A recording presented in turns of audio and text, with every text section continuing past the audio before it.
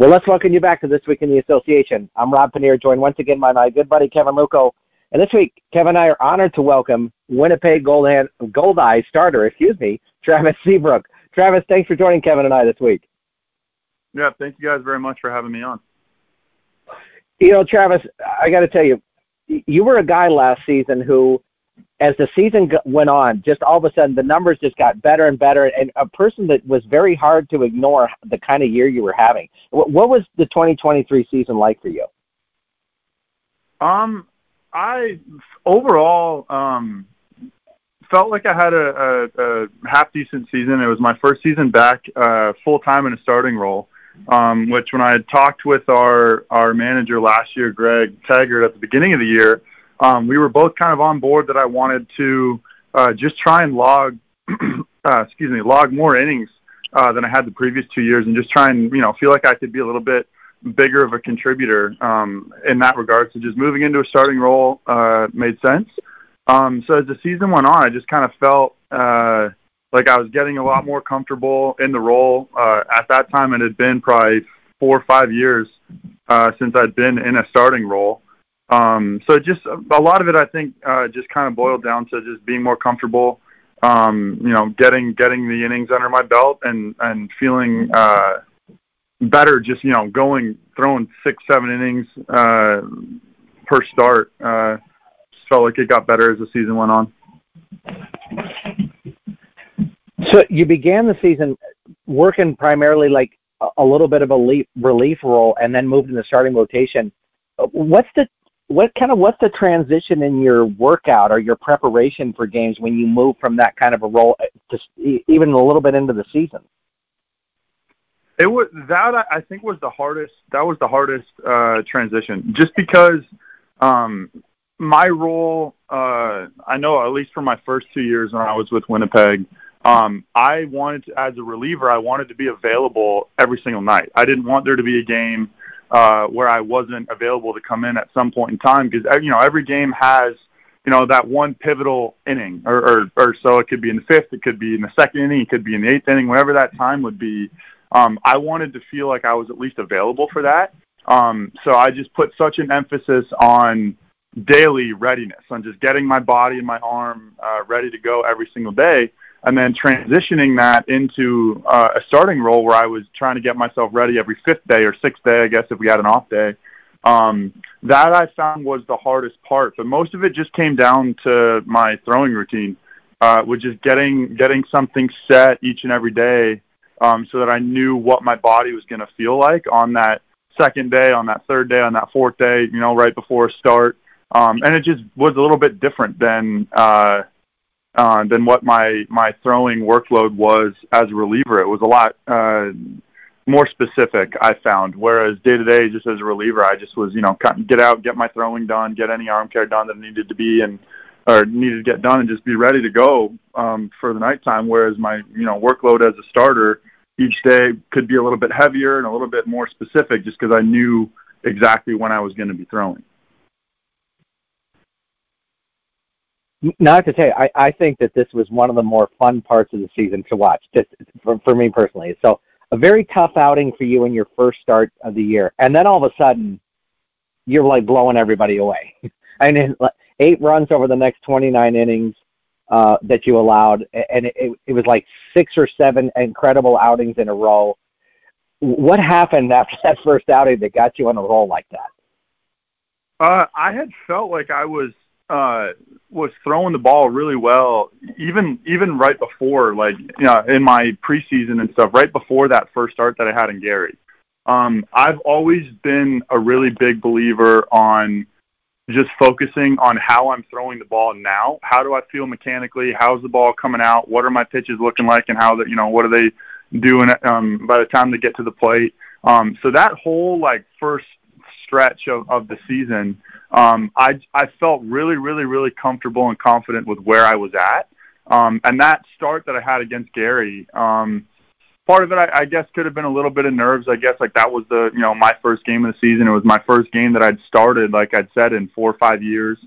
So it could have just been a little bit of anxiousness, just leaving the ball a little bit too much over the plate. I just felt like, in a way, I kind of had this mentality like I'm starting back in the starting role now. I need to be able to throw strikes and, make guys put the ball in play and get quick outs and stuff like that. And I think that just kind of took me away a little bit from what I do well as a pitcher to get my outs, and just was leaving the ball a little bit too much over the middle of the plate and was giving up too many singles and a little bit harder contact than what I should have been doing. But outside of that, once I just kind of got back in the locker room after that game was done and just kind of, reevaluated what I had been doing, I think it helped big time kind of just getting my feet wet again, like in that starting role, and then really just trusting all of the work that I had done preseason, and just kind of, falling back on that as opposed to trying to do too much. So, my next 4, 5, or 6 starts, or however many starts it was after that, I just kind of settled in and really got comfortable and got on a little bit of a roll. We've seen with pitchers that have gone from starting to the bullpen that, often hear, well, now that I'm in the pen, I can just really let loose knowing I've only got 1 inning or so many batters to face. What is the adjustment going in the other direction from the bullpen to the starting rotation? Do you find yourself, is it a different pitching pattern? What were the differences for you? Honestly, most of it I think was just in my throwing workload. So like I was saying earlier, my pregame work and the work I would do even on the off days and stuff leading up to the season, my intent when I get on the mound is always going to be the same, whether I'm in the bullpen or whether I'm as a starter. I want to try to throw the ball as hard as I can for absolutely as long as I can. And where the difference comes from doing that in a bullpen setting or in a starting setting just comes with how much stamina I have. Whereas if I'm in a role as a reliever, I'm going to train more or less I want to be able to go out there and let it rip for 15 or 20 pitches at the most. And that's usually kind of the extent of, where I do most of my training. Whereas if I'm in a starting role, I want to be able to go out there and let it rip for 100 pitches, right? So in my preparation, in between starts, and especially my preparation preseason leading up to that first start of the year, it just comes with how long I'm throwing, how many throws am I making in my day-to-day catch play, how sometimes in my prep, in my bullpens, I might stretch out, and throw a 45 or 50 pitch bullpen just so that my body gets acclimated and gets adjusted to having such a much bigger workload. But as far as the intent goes, each inning, that doesn't change. It's just as a starter, I just train myself to do it a little bit longer. It's like if I'm going to go and be a runner, you're training for a 100-yard sprint, you're predominantly just, going to run 100 yards or 200 yards, or you might be able to, get a baseline and run a mile first, but most of your training is going to be for 100 yards. That doesn't mean that a 100-yard sprinter can't run for longer. It's just they just change the focus a little bit. What did you learn about yourself in this first year that carries into this next season as a starter? The biggest thing I think was just really dialing in on what I do in all of my pregame warm up and my routine in between starts. I found this past season I had got into a little bit of a rut after that first 5 or 6 starts like you had mentioned, where I kind of lost my way a little bit. And a few little things mechanically when I, looking back on the season and even at the time looking back on each start, a couple little mechanical things had got out of whack. Sometimes my focus on what I was trying to do would change a little bit, and it went from, wanting to just try and get outs and keep the ball down. Maybe it was trying to strike out a few more guys, or we were playing a specific team that I knew really, really well. And it just little things like that kind of pulled me away from what I had been doing really, really well early on. And that was what I felt like moving into this season, is to treat every start kind of just like I'm at square one, where I just do my routine and stay true to my routine each and every week and my pregame routine leading up to my start, and not letting little things kind of try and pull me off my path. Now, I'm kind of curious for you. So you come into Winnipeg. Rick Forney is your manager. You had Greg Taggart last year. You're going to have Logan Watkins this year. 3 great managers, 3 very different managers. How's that experience for you?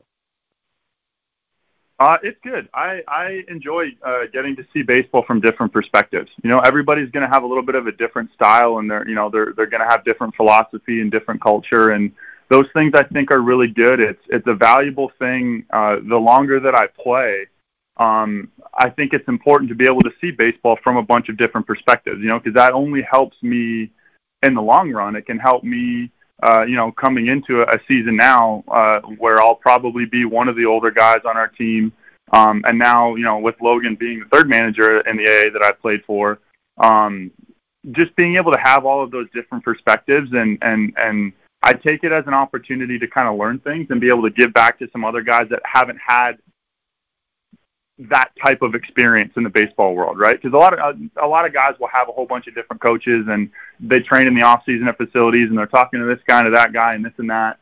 But when they get out and they're actually playing, like for instance, if you go to college and you're spending 4 years in college and you've only got one manager, when we have some young guys come in to our team that might have only played for 1 or 2 different managers, and they're just really set in their ways about doing things a certain way. Then they come into pro ball for the first time, and everything's a little bit different.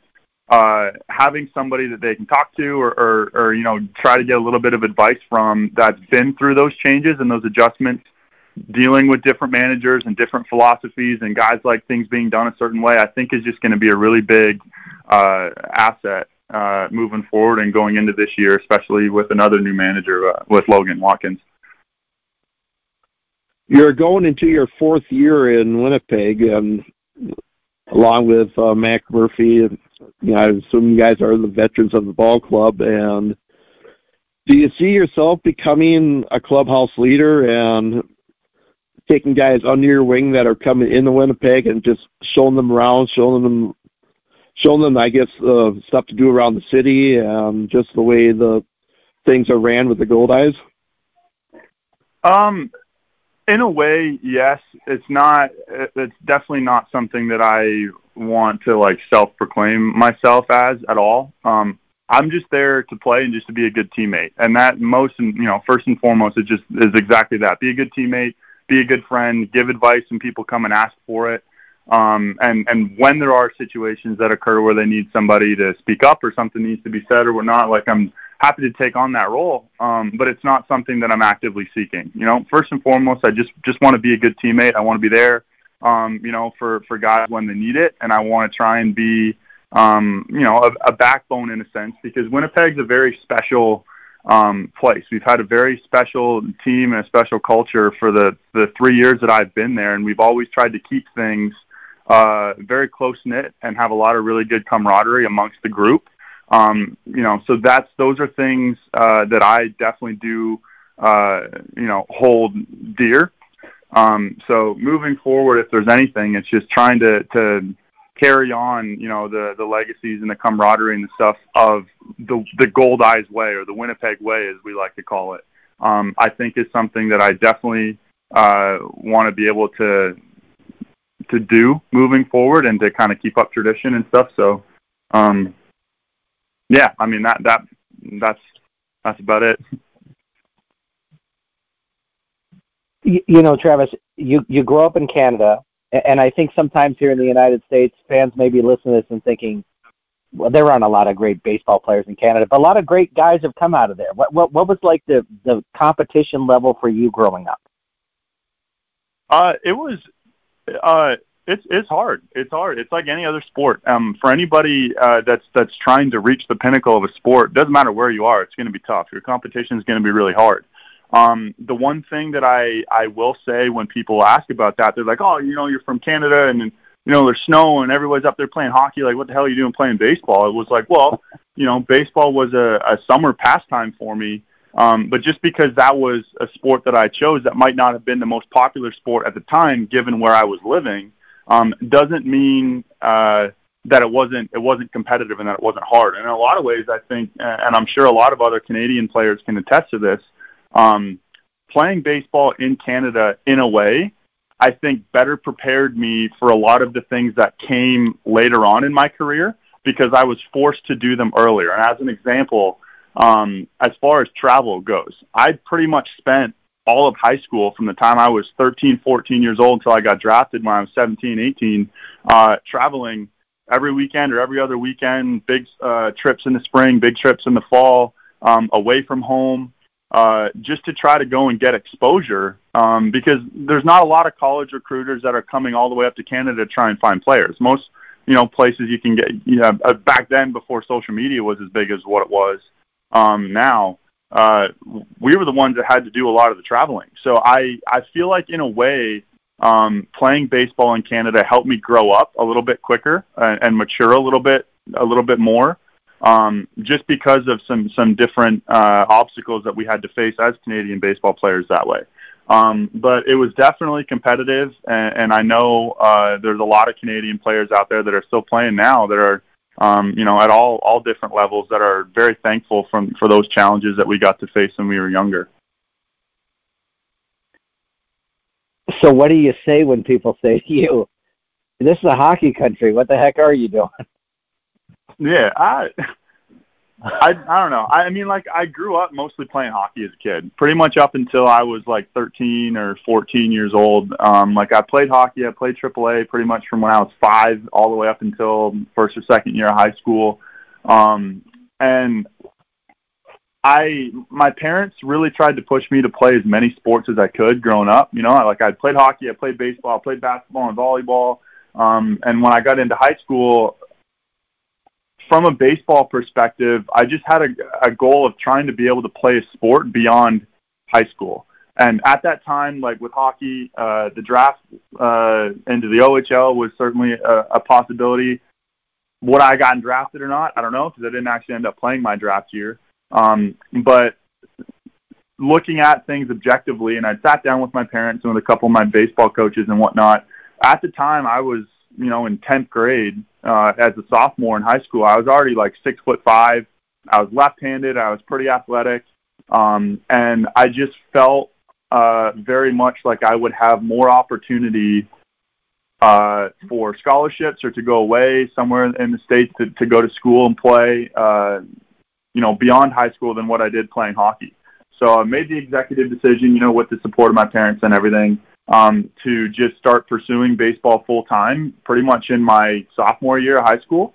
So that was when I started going to indoor facilities to train in the wintertime and whatnot, which obviously couldn't get outside because we had snow from November all the way until May. But I just felt like I had more opportunities in baseball than what I was going to have playing hockey or playing any of the other sports I played. So that was kind of just, how that decision got made.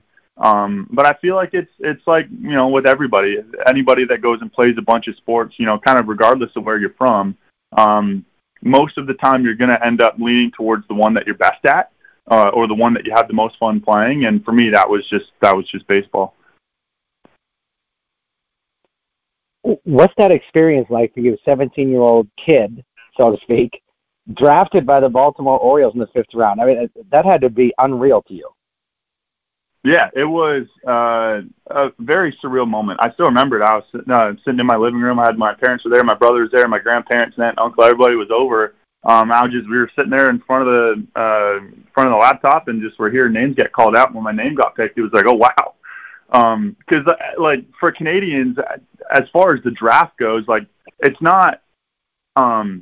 There's not a ton of Canadians that get drafted every year, especially from high school. You might only get a couple back then. Even you might only had 3 or 4 Canadians, high school kids that would get drafted at all in the draft, and all of them came from the Canadian junior national team. So it was definitely a very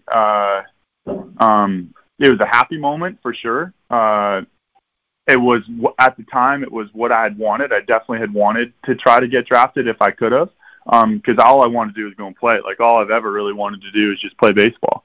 So it was definitely a dream come true, and I was super excited to be able to get my career underway.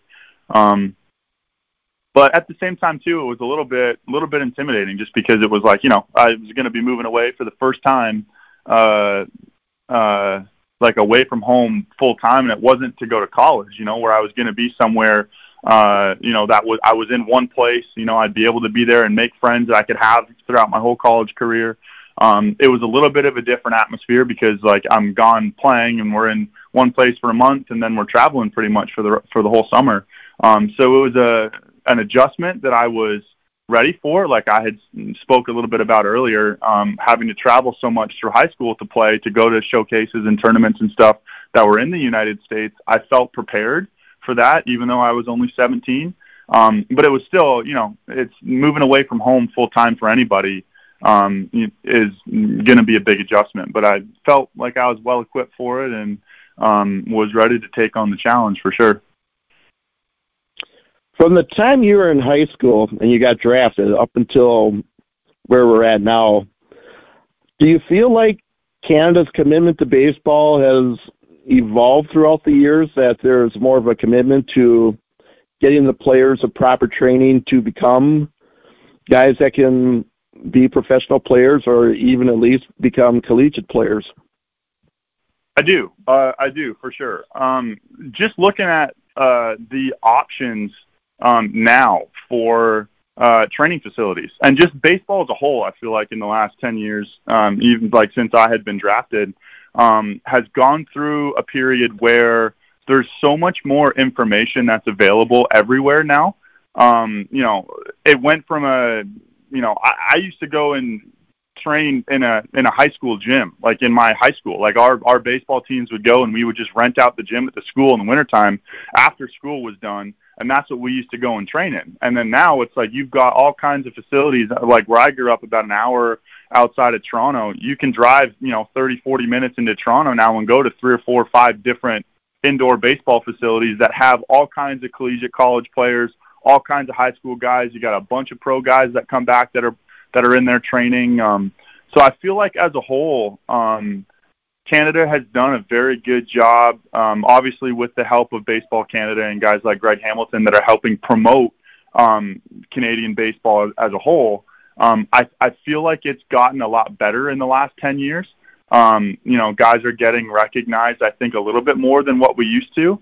Part of that being social media. I definitely do think social media has helped, whereas, before Instagram and Twitter and all this stuff was a big thing, you had to physically go somewhere. Like I remember we used to go to tournaments all the time in New York or in Rochester. We'd be in Cincinnati. We'd go all the way south to Nashville. We go to Florida every spring. We've been to Alabama in the fall. Like we were all over the country trying to get exposure, to get in front of college eyes or in front of pro eyes and scouts and all that kind of stuff. Whereas now, with the help of social media, those tournaments and showcases still exist for sure. But as a Canadian player, we're a little bit closer, caught up to kind of what everybody else is, just for the fact that, a scout or somebody can just see a video of you. They can see Rapsodo data or TrackMan data on pitchers, or they can see the hit tracks from the hitters and whatnot, and get all of that data right away, just right off the internet, and see video of you throwing instead of actually physically having to be there in front of you. So, social media, I think, definitely has helped with that little bit of a disconnect that we've had as Canadian players. It's helped us catch up a little bit to, what some of the players were able to do that were living in the southern parts of America, and you can be outside all year round. But as a whole, I definitely do think that Canadian baseball has gotten better in the last 10 years for sure. So knowing that, how special was it for you? I mean, I understand you always want to stay in affiliate ball to get that chance to play in the major leagues, but when you do decide to join the American Association, you get to play in your home country. What was that experience like for you? Yeah, that was part of the reasons why I wanted to come and play independent ball in general. Was I had spent so much time throughout my whole entire career, right from even when I was in high school, up until I had 2019 when I got released by Baltimore. That was like a 7 or 8, even more than that, counting high school, is probably a 10, 11, 12-year ordeal where I spent the majority of that time outside of Canada playing. And to have the opportunity to come back and play the game that I love on Canadian soil in front of Canadian fans, I mean, it means a lot to me.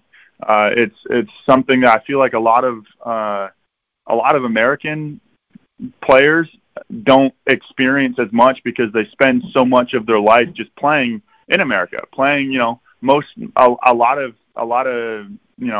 states and cities and whatnot. They have big baseball leagues. They've got, baseball in their high school. Like my high school didn't even have a baseball team.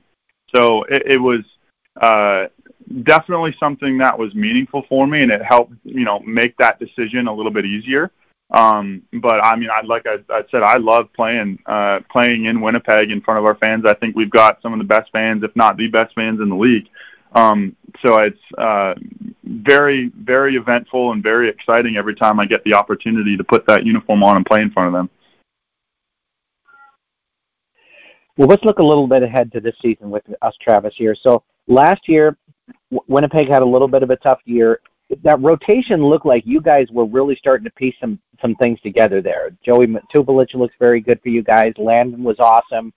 So as you're looking forward to 2024, tell us what your thoughts are of what this Winnipeg Goldeyes team is going to look like. I think it's going to be a little bit, again, kind of as a transition year, just because, we've got another new manager coming in.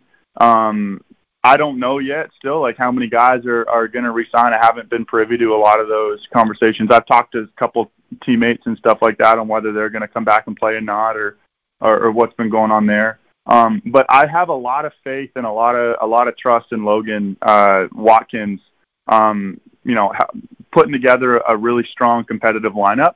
I had a couple teammates that I used to play with that had played with Logan actually when he was with the Cubs, and I've had a couple other players that I actually have played for Logan when he was managing in Cleburne, and I've heard nothing but good things about him and his competitiveness and his want to win and construct the best team. And the few conversations that I've had with Logan myself have been along those lines as well, where he just wants to build the best team possible, put the best guys out on the field and go and compete and try and win a championship. And I think as long as that's where our focus is all the time, I'm very, very, very excited and hopeful that we're going to be able to put together a good team with a good group of guys and have good leadership, both from our staff and from our players, to go out and be a competitive team this year. So I'm really looking forward to it.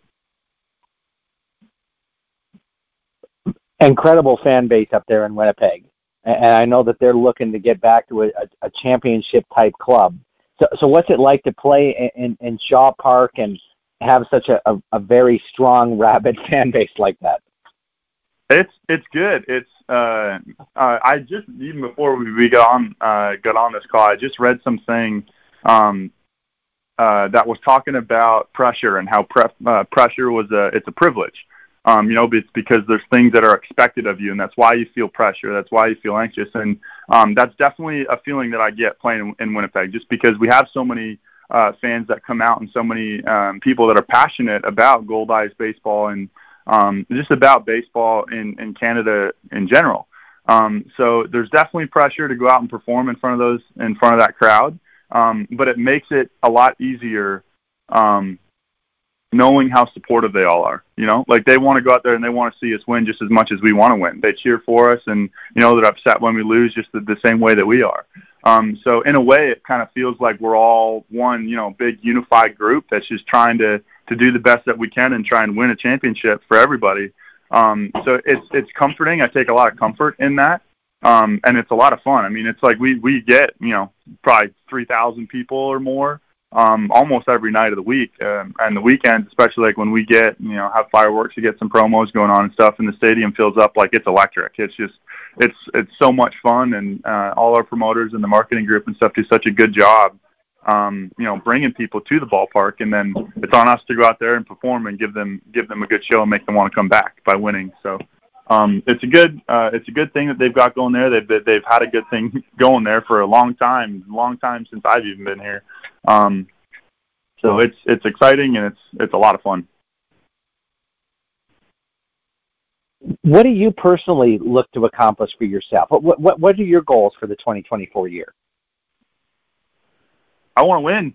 I want to win. I so far in my entire pro career, I think I'm going into my 10th or 11th season of pro ball.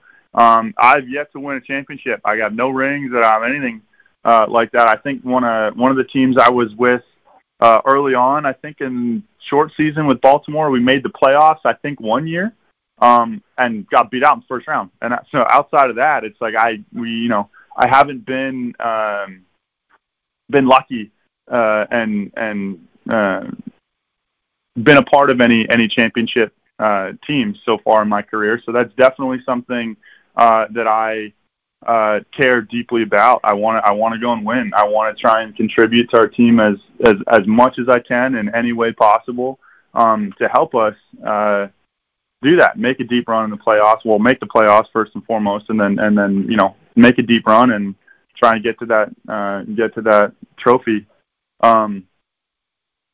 But those things are important. I feel like everybody would say that. What are your goals? You want to come and win? Like, for sure, everybody wants to win. But I also take a lot of pride in building the relationships and stuff that I have with people. I feel like that's something that oftentimes gets looked over a lot, or it gets taken for granted with baseball players a lot of the time, and all the other players I'm sure can attest to it. Where you spend so much time with your teammates and with the staff and stuff throughout the year. You're spending 10, 12 hours every day with them. Like there's nobody else in your life that you spend that amount of time with.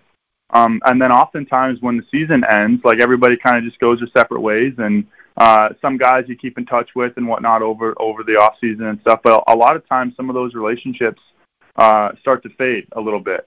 And then it's great because you see each other again when the season kicks back up for spring training the next year, and you pick up like things never left off.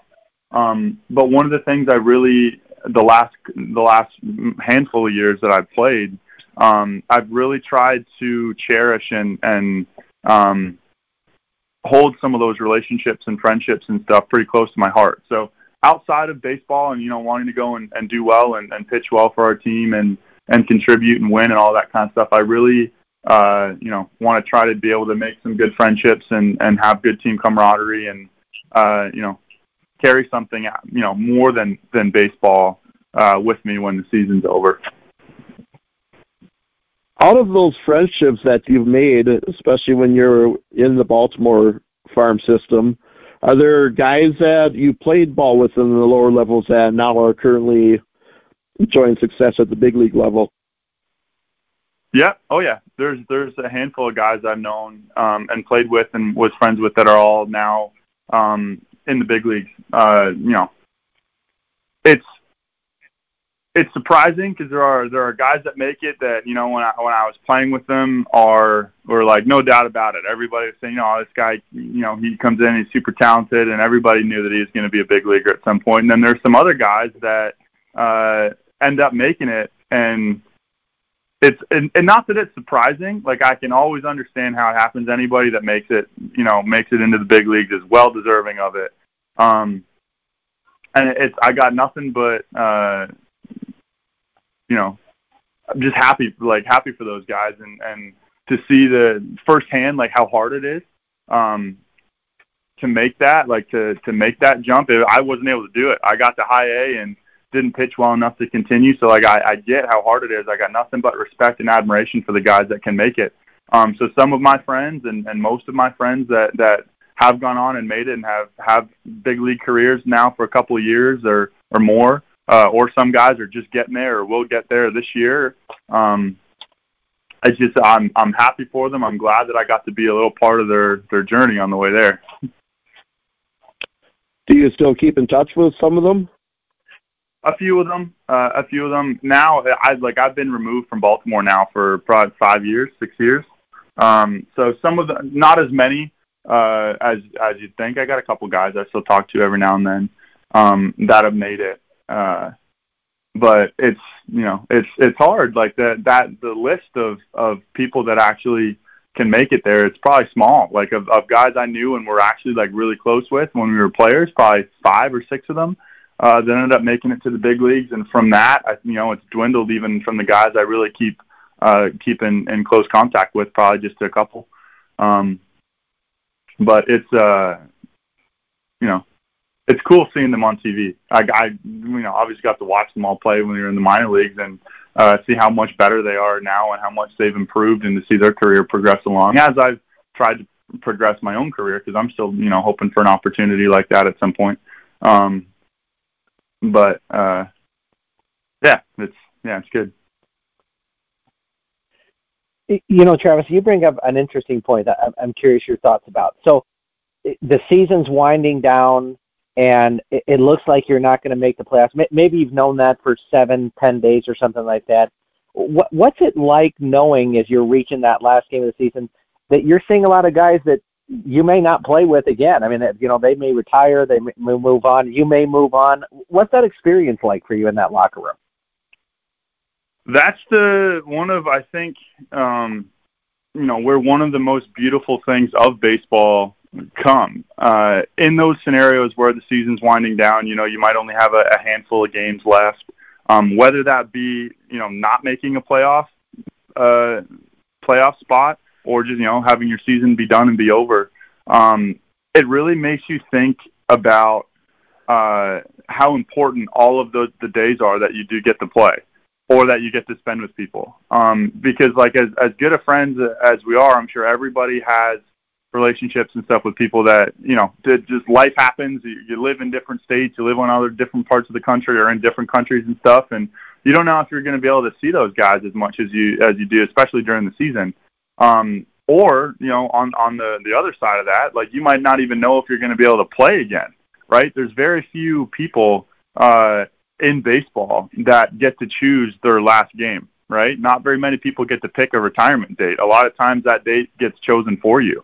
So it really just makes you put things into perspective and really, really cherish and not take for granted any time you get to go out on the field and play, especially at the professional level.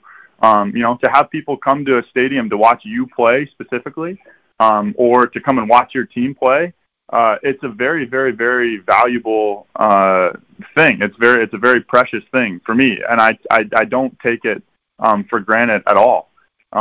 So in those scenarios, when the season winds down, I think it just more than ever, it just really makes you kind of appreciate, the friends that you made, the accomplishments that you have made, individually and as a team throughout the summer, or throughout the season, and just really kind of put things into perspective. I know we've seen in this league teams that are way out of it. They've made life miserable for other teams that are still trying to make a playoff spot. Do you think, for the reason that you were just talking about with guys spending their last days together, do you think that's a motivator for these teams to end their season strong and make that last impression a good one? In a way, yeah. I think one of the reasons why I think that kind of happens is it's like when you've got nothing to lose, everybody plays laid back. Like everybody plays laid back. Nothing's tight. Nobody's trying to rush anything. You're just playing the game because, like I said, you got nothing to lose. And a lot of times, having that kind of approach, that loose and relaxed, and just go play hard, but not playing afraid, not playing scared at all. I think those are the times when teams can make a run. You can go and win 5, 6, 7, 8, 9, 10 games in a row, all of a sudden, and then boom, you're right there, and you've got an opportunity to come on. Because all it takes, especially in our league, things can change so quickly. One series, you sweep a team, and the team you're chasing gets swept. Like that 5 or 6 game differential that you've had, all of a sudden now is you're within a couple games, or you're within one series of catching them. Especially when you've got the in-division matchups and stuff like that. Like, they're huge, especially late in the season. So I think that in situations like that where the team's kind of got their back up against the wall, and you have nothing to lose. Like, it's definitely a motivator to want to go and do well, but on the same note too, nobody wants to end on a bad note. Everybody wants to try and end and go into the off season with a little bit of momentum and a little bit of hope and pride. So a combination of all of those things, but I think it definitely can make for an exciting end of the season. Well, Travis, while we're waiting for May to come around here, what is Travis Seabrooke doing in the off season to keep himself busy? I'm in school full time. I'm attending Florida State University in Tallahassee down in Florida. So it's a little ways away from home. It's about a 24-hour drive from where I live and where my parents' house is in Toronto. But this is the school I chose to go to. I'm in my third year now. So I'm just in school full time. We've got a training facility here, a local place in town that I go and do all my training at, my throwing, and so just outside of my lifting, my throwing, and some conditioning and stuff like that, I'm just been in school full time. And what are we learning to be? Civil engineer. That's what my major was. I didn't set on civil engineering specifically until about a year ago. I just kind of knew I wanted to do something in the engineering field. I like the technical skills of an engineer, a lot of the maths and some of the sciences and stuff like that. I like building and problem solving and figuring out, different types of problems or different ways of doing things. I've always enjoyed that, but I enjoyed baseball more. So that was obviously been my first passion. But outside of that, just working away at school and with engineering, and it's good. It's challenging. It keeps me on my toes for sure. It's hard. It's not easy. There's a lot of times I'm contemplating it, and I'm like, why the hell did I put myself in this? And I don't want to spend 3 or 4 hours every day having to study and prep for tests and do projects and all this other kind of stuff. But I've always just lived my life that way. I've always done something that's challenging. Baseball, trying to pursue any sport really at the professional level is hard. It's tough, and there's a lot of give and take and a lot of sacrifices need to be made, but the rewards at the end of it are fruitful. So it's kind of been my thought process with it. So I've just been enjoying plugging away. So that begs the question, since I know you're a super math guy now, how do we feel about all these sabermetric numbers that they've added to baseball?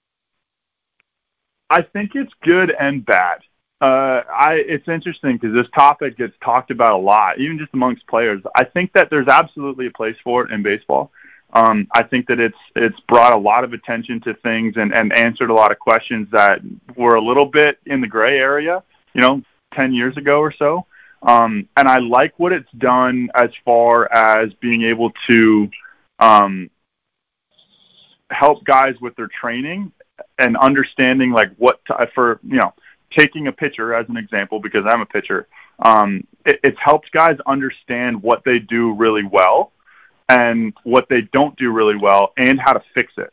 So, being able to have somebody get up and throw a bullpen and see spin rates and see, vertical break and, release angle and all this other kind of stuff, extension and mechanically, like how fast your body's moving, how much range of motion do you have, all of these different kinds of terms now that get thrown around. You can really kind of reverse engineer somebody from just seeing like what the ball is doing by the time it gets to home plate, because there's a reason that the ball does all of those things.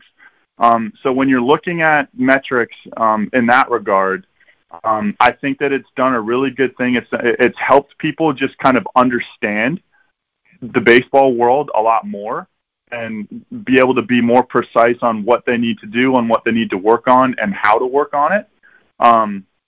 But the other thing that I think that, on the flip side of that I think it's hurt a little bit is it's taken a little bit of the athleticism out of the game in a sense, where sometimes now guys I feel like just become a lot more robotic, and it's all about doing drill work and doing all these different kinds of things, and people forget like, hey dude, like you're playing baseball, like you're playing a game, and it's that part of it I feel like has negatively impacted the game in a way, So I think there's a little healthy bit of both, where, taking the metrics and understanding what it does, how it can help you improve, I think is really, really important. But I think it's also important to know when to put that stuff away and just focus on like what your body's doing and how you're feeling, on what does your swing feel like, or what do your mechanics on a mound feel like, instead of just having a camera and an iPad screen tell you all of it. Because you can't bring the iPad into the batter's box, or you can't bring an iPad out onto the mound. You know what I mean? So I think it's been good overall. I think it's had a positive impact on the game, but it's definitely something I think that needs to be used a little bit in moderation. Very interesting. Well, Travis, you are a rookie to our show, so I should tell you. So we give our guest a chance to give us a final thought about whatever you would like to talk about. So with that being said, the floor is yours. All right, well, I just need to put out, I think, the fact that the Florida State Seminoles went 13-0 and didn't make the college football playoffs is a little bit of a piss-off.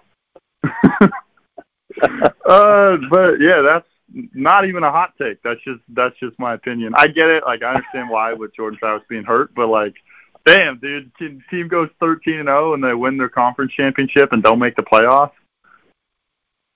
That's tough. That was a tough one to take. I like it. Travis Seabrooke, thanks for joining Kevin and I this week. Yeah, thanks for doing no problem. Thank you guys for having me.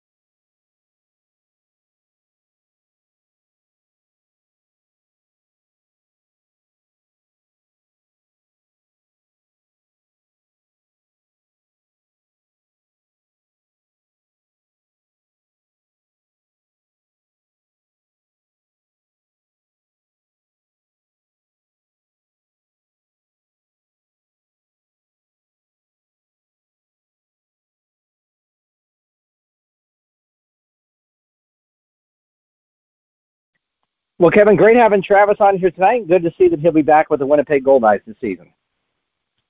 Yes, he's entering that level of service with Winnipeg that we've seen with guys like Reggie Abercrombie and Kevin McGovern. And, it'll be interesting to see, what the Travis Seabrooke legacy will be in Winnipeg as he enters his fourth year with the Goldeyes. Kevin, it's always enjoyable on these shows when we have a guy that will come on that will give us kind of an inside look at what's going on, and not only just in the American Association or with their team or something, but just understanding baseball a little bit better there. And I have to say, I learned a lot from what Travis had to provide here tonight.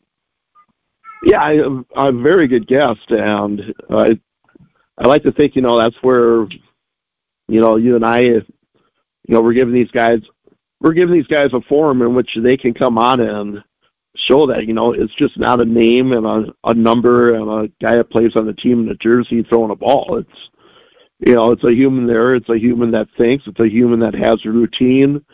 It's a person that cares a lot about making themselves into the best baseball player they can be. Absolutely. And for fans out there, Travis may be designing your city one day. So keep paying attention to that name out there for sure. I think Winnipeg is going to be very interesting this year, Kevin, because our buddy Logan Watkins up there managing this season. We love Logan.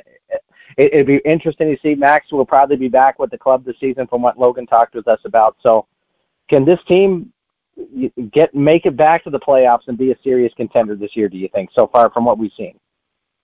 I think we saw, even in a season that just went off the rails pretty early last year, that there's pieces to work with to make this a contending team. And I think when you combine those pieces into what Logan Watkins brings as a manager and in his ability to procure talent. I think Winnipeg's going to be a really interesting study this summer to see what kind of a team forms up there.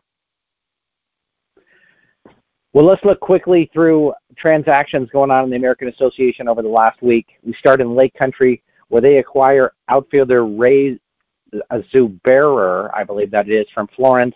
He's also signed by the club on the same day. They also add right-handed pitcher Yeraman Lara to the club. Lake Country signs right-handed pitcher Duncan Schneider as well, who I believe was the guy, if I remember last year, Kevin, had the big 16 strikeout performance, I think. Was that? Am I thinking of the wrong guy here? Was that right? I think you're right. He had the big performance, and then he was immediately signed away, I believe, by San Diego. Yeah, so good for Lake Country bringing it back. Sorry, Duncan, that you're back here, and we even had him on the show, so that was pretty awesome.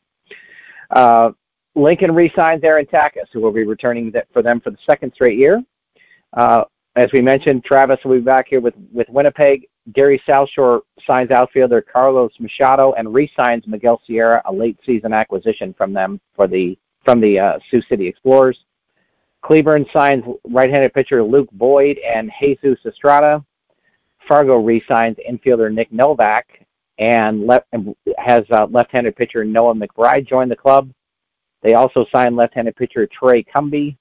And Sioux City signs Nick Schumpert and infielder Delvin Zinn returning to the club. Nick Schumpert, was that like former Major League son? Is that what we're talking about here? Yes, he was son of Terry Schumpert, who was a former Major Leaguer. And if you recall, for a brief time, that Nick was also a Sioux City, a Cleburne Railroader. So, yeah. And he's got a cousin that's done a few things in the major leagues too. Some Mookie Betts guy. Yeah, I think I've heard that name once or twice before. Yeah, absolutely. So good signings going on out there. Club's getting plenty active right now as we're cruising toward spring training. Like almost exactly a little less than 4 months from now. Right now, I think the season begins exactly 4 months from now. So, looking forward to that getting underway. You know, Sioux Falls made a signing today, too. They signed Tanner Brown, who had pitched for Lincoln last year. Pure rookie, struggled a bit, but, you know, he is a Sioux Falls guy, so went to Augustana, so he'll be heading back home, and maybe, you know, home cooking's going to be something that will get him going. If I recall, he did have a start at the Birdcage last year where he pitched very well against the Sioux Falls Canaries. We also wanted to mention, Kevin brought this to my attention last week after the show was over, so I wanted to bring it up this week. So thanks to Kevin for reminding me about this. But Sioux City finally locked into their contract to play, the Explorers, I guess I should say, locked into their contract to play in Sioux City next year. Yes, I believe it's, I think, a 9-year guaranteed deal, and then I'm not sure the exact wording of the contract, but it sounds like long-term, I think we'll be seeing Sioux City Explorers baseball, and I hope the fans down there can get on board and enjoy a really good product. Absolutely. We also wanted to mention that the American Association signs a partnership deal with Sponsor CX, the sponsorship management software company that will help to provide managing, accounting, contracts, activities, create customized agreements, organize inventory assets in a single location, create and track the fulfillment process, manage artwork approvals, proof of performance, billing and trade, and also access and manage sponsorship information through the Sponsor CX mobile app. So a lot of things we don't really know anything about because those aren't necessary here for our show. But another great partnership out there for the league, Kevin. Sounds good to us. Absolutely. So, man, Josh and Josh, keep them busy out there getting sponsorships going on. So that's great news to hear. Let's talk about some stuff going on around the other partner leagues out there, Kevin. The Slammers hired their new manager for the upcoming season. Joliet named Mike Pinto as the team's manager. For some reason, I think you told me this would happen like a month ago. Am I mistaken about that? I don't remember. I've advocated for a long time for Mike Pinto to get managerial jobs at several places, but, that's possible. I may have thrown his name out as a candidate in this situation, too, and, it's just a perfect fit. With Mike Veck and his son Night Train owning the team now, Mike did manage in Sioux Falls when the Go Clan group, which includes Mike Veck, owned the ball club. And Mike started his career in the Northern League as a coach with the Joliet Jackhammers. Then went on to, after his time in Sioux Falls, his team, Southern Illinois Miners, were just a dynasty in the Frontier League. Mike was one of those guys that he would almost recruit like a football coach, bringing players in and bring them in, see their face on the scoreboard with the Miners logo next to it. But the one thing that Mike Pinto said that always stood out to me was when he would talk to a prospective player, if that player asked or even brought up how much money he'd be making within the first so many minutes of the interview, he knew it was a guy he didn't want. And that worked because, like I said, Mike's teams were winners. And then when Southern Illinois folded, Mike was out of baseball for a while he's multi-talented. He's got a lot of six in the fire, but it's good to see that he's going to be back in baseball again. It's where he belongs. The relationship with George Samus and the Veck family too. I'm sure Mike and George are longtime friends. I'm sure Samus gave Pinto a really good recommendation. So great move for Joliet. Mike Pinto back in the dugout where he belongs. I see some really good things happening in that market this summer. As Kevin mentioned, 14 seasons with Southern Illinois, 13 winning seasons, 770 victories in 14 years. That's a lot of victories. 14 seasons isn't a lot, and I think Frontier League plays 96 games a year. That's coming up with 770 wins. That's got to be a winning percentage of like 620 something. So that's a pretty impressive run. You got to like that. Let's see what else we got going on there in the Frontier League. The Quebec also names has changes to their leadership about who will be running the club this upcoming season. So we're going to see some modifications in what's going on there. I believe, as I was looking through this here, that they named a new club president. Let me see if that's right. Vice president is what happened. So Charles Demers was promoted to the new vice president role up there. And they also have a new general manager, as that will be Mike Petaleone, I guess is the way that is said. So congratulations to those two guys taking over the operations up there for Quebec, a team that's been pretty impressive over the last couple of years there in their Frontier League. Then in the Atlantic League, Kevin, first of all, some sad news. If you've been around baseball for a while, you know the name Bud Harrelson, longtime Long Island Ducks manager, helped to found that club as a former New York Met guy, winds up passing away at the age of 79. So our condolences to the Harrelson family and to all of those involved in the Atlantic League who got to know Bud very well. Always a fiery guy, if I remember, when his time in the major leagues there, Kevin. Well, it surprised me, I believe, isn't he the brother of Ken Hawk Harrelson? I believe that's correct. So, yes, and not surprising that he would be a guy out there battling for every pitch out there. So, also Long Island, since speaking of them, name a new coaching staff for this season as well. So we'll see what they have to offer, including Bobby Blevins taking over as the pitching coach, and Alexei Casilla will be named as the team's hitting coach for this coming season, joining first-year manager Lou Ford. And as Kevin mentioned, Lou Ford, That's two Minnesota Twins connections there with Garcia joining Lou Ford. Yes. So, is that going to be your new favorite Atlantic League team now that you have that Minnesota connection going on out there?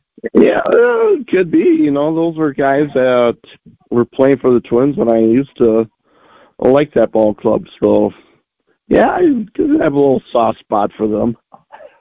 Very good. That's what I like to hear. Well, I think that takes us around Partner League Baseball this week, Kevin. So how about who we shouting out to this week?